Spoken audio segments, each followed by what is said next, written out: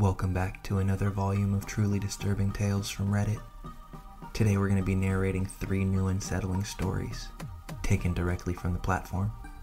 I encourage you all to sit back, grab a snack, and enjoy these terrifying personal accounts. Now, without any further delay, let's jump right in.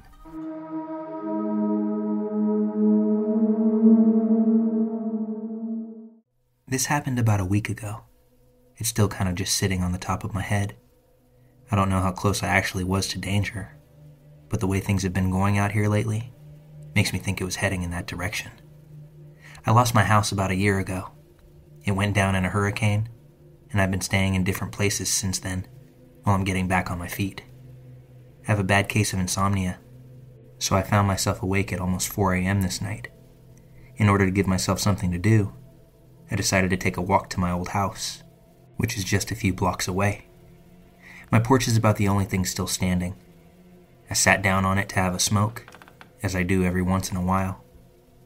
There were these 2 guys that pulled up on bikes.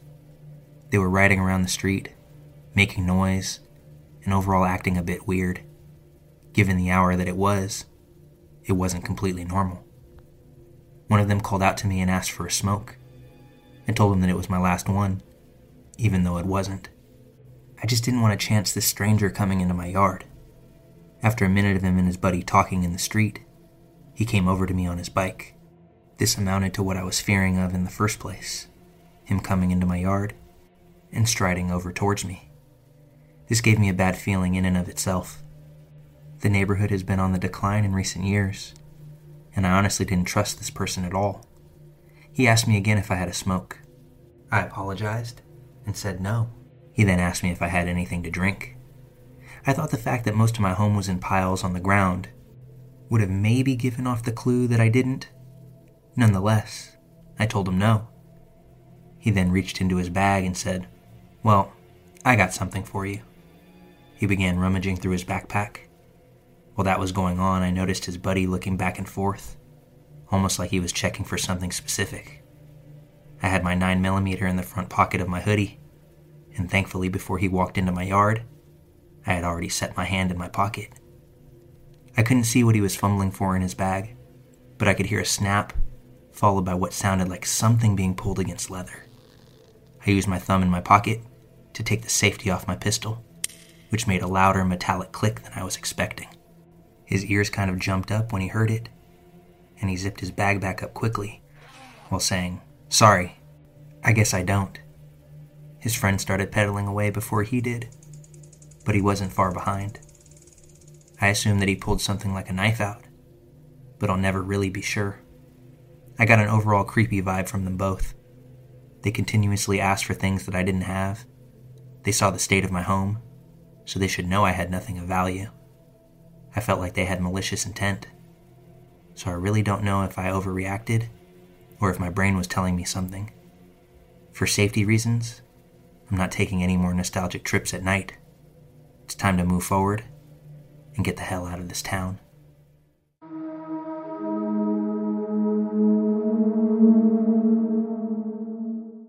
I just got back from a family vacation in Los Cabos, Mexico. We stayed at a nice Westin resort, and usually around 9:30 p.m., my family would head back to their rooms to go to sleep. Naturally, as a 25-year-old guy, I wanted to stay up, party, or go drinking at bars. But my older brother was working remotely and wouldn't be able to go out with me. After the family went to bed, I went out to a bar around the corner from my hotel and ended up befriending the locals there, as well as a 29-year-old guy from San Diego named Luke, who was there for a wedding. We started hanging out every night after my family went to sleep, and on the 3rd night of the trip, Luke asked if I wanted to meet him in downtown Los Cabos with his friends. I really would have liked to, but I was at an important dinner with the family that went on later than usual. I just ended up staying at the resort that night. The next night, however, I met him at this huge Pablo Escobar-esque mansion that they rented on Airbnb, and he told me how good it was that I couldn't make it out the night before, due to a terrifying experience that unfolded the entire night. He explained to me that the night before, his buddy was taking a piss outside, and someone approached him and held out a key with a bump of coke on it. Without thinking, The friend snorted the bump, and the guy who offered it was now demanding that he buy an $80 bag from him. The friend was drunk and refused, while getting pretty aggressive towards them. Things went from bad to worse, as the guy who offered the bump started following their group from bar to bar for the next 3 hours, taking pictures of the friends, but also staying just far away from the group that it wouldn't raise the suspicions of those around. At some point, another group of men had joined this creep. They were now following behind the group, claiming to be affiliated with the cartel. They warned that if Luke's buddy didn't pay them, they were going to call their boss. Luke eventually went over and tried to smooth things over as best as he could. They told him his friend had stolen from them, and it was going to cost him his life if someone didn't pay up. A cartel member also pulled up his shirt, revealing a pistol tucked in his waistband. Luke did the right thing. He remained calm while offering to take them to an ATM and pay out of pocket $160 so they could all just be left alone. The group of men obliged, following closely behind Luke as he made his way over to an ATM, snatching the cash out of his hand the moment the ATM spat it out. They threw an empty Coke bag in his face and abruptly left. Even after him doing all of this for his friend's safety, the friend denied any responsibility or wrongdoing, and even had the audacity to blame Luke for trying to help by getting involved. He also didn't offer Luke a single dollar in return.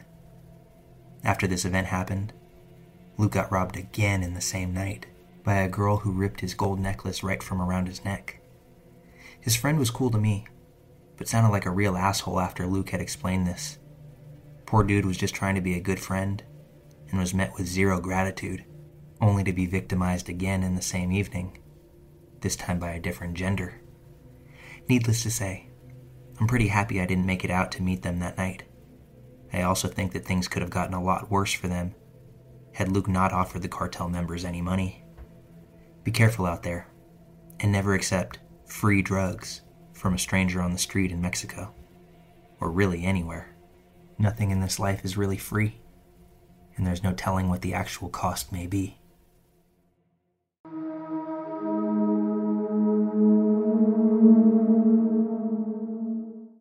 On my 19th birthday, in September of 2014, I'd moved into my first home, a small one-bedroom flat. I was beyond excited to have the freedom and independence that being a woman living alone would offer me, and quickly set about buying new furniture, decorations, and items for my home.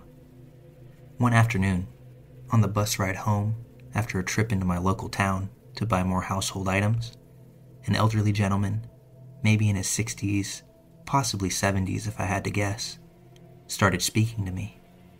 I've always been a social person, and I'll gladly speak to pretty much anybody who speaks to me. So I engage him in the conversation. Just polite chit-chat about what we'd been up to that day, what our plans were for the rest of it, so on. Upon reaching the stop I'd be getting off at, he told me he was getting off at this stop too, as he was visiting a friend who lived in a neighboring block of flats. He offered to help me carry my shopping, and I agreed. I walked with him to the front of my block and said my goodbyes. He left towards a different block, and I thought that that was that. He didn't enter my building or see which flat belonged to me, or so I thought. A few days later, I heard a knock upon my door. I opened it to find the same elderly gentleman standing in front of me. I was quite taken aback considering he shouldn't know which flat I actually lived in. He'd also managed to get into the building without ringing my doorbell. It was then that the realization hit me that a few days back, he most likely would have hidden out of sight to watch which flat I had entered. He quickly forced his way into my home, pushed right past me, all the while speaking to me like he was my friend and this visit had been planned. I lied and stated I was about to leave as my friends were expecting me, hoping that this would encourage him to just go. But instead, he reached his arms towards me, not in a friendly manner, mind you, but in an attempt to grab and grope underneath my top, while using his other hand to try to lower my pants. I immediately flung his hands from me, ran to my door, and told him that he needed to go now, and that I'm calling the police. Luckily, he did exit, but he loitered around my building. I sat on hold with the authorities for what felt like a solid string of minutes, all the while keeping my eye out the peephole watching and monitoring what he was doing and where he was going. He eventually walked out of sight while I was still waiting for dispatch to pick up. I ultimately hung up and immediately called my dad in tears. He rang the police with me, who were just as unhelpful as they could possibly be. 2 female officers asked me, "Why did you let him into the flat?" Despite me saying that he'd forced his way in. They encouraged me not to press charges, as the name and address he'd given me in our first exchange were falsified, telling me that it would be difficult to prove, a lot of paperwork, and you'd have to relive it in court if we did manage to find him. I regretfully agreed. I was shocked and scared, and the police already were so unsupportive. It doesn't end there, though. This man continued to stalk me for months, regularly appearing at my door, following me when I was out. It wasn't until he was on the same bus as me to town, when I went to meet friends, that it finally stopped, as this was the first time I was able to point him out to someone. My friends went over and publicly called him out for stalking and harassing me. They threatened him, saying, "If we ever hear of you doing this again, you won't be able to use those arms to hurt another person for a long, long time. Leave our friend the alone." He quickly scampered away, and that's the last that I ever saw of him. But this incident shook me. It all happened simply because I was polite to a seemingly innocent elderly man who wanted to help me and make conversation. Needless to say, I've never accepted another offer of helping me carry my shopping. Be careful who you let help you.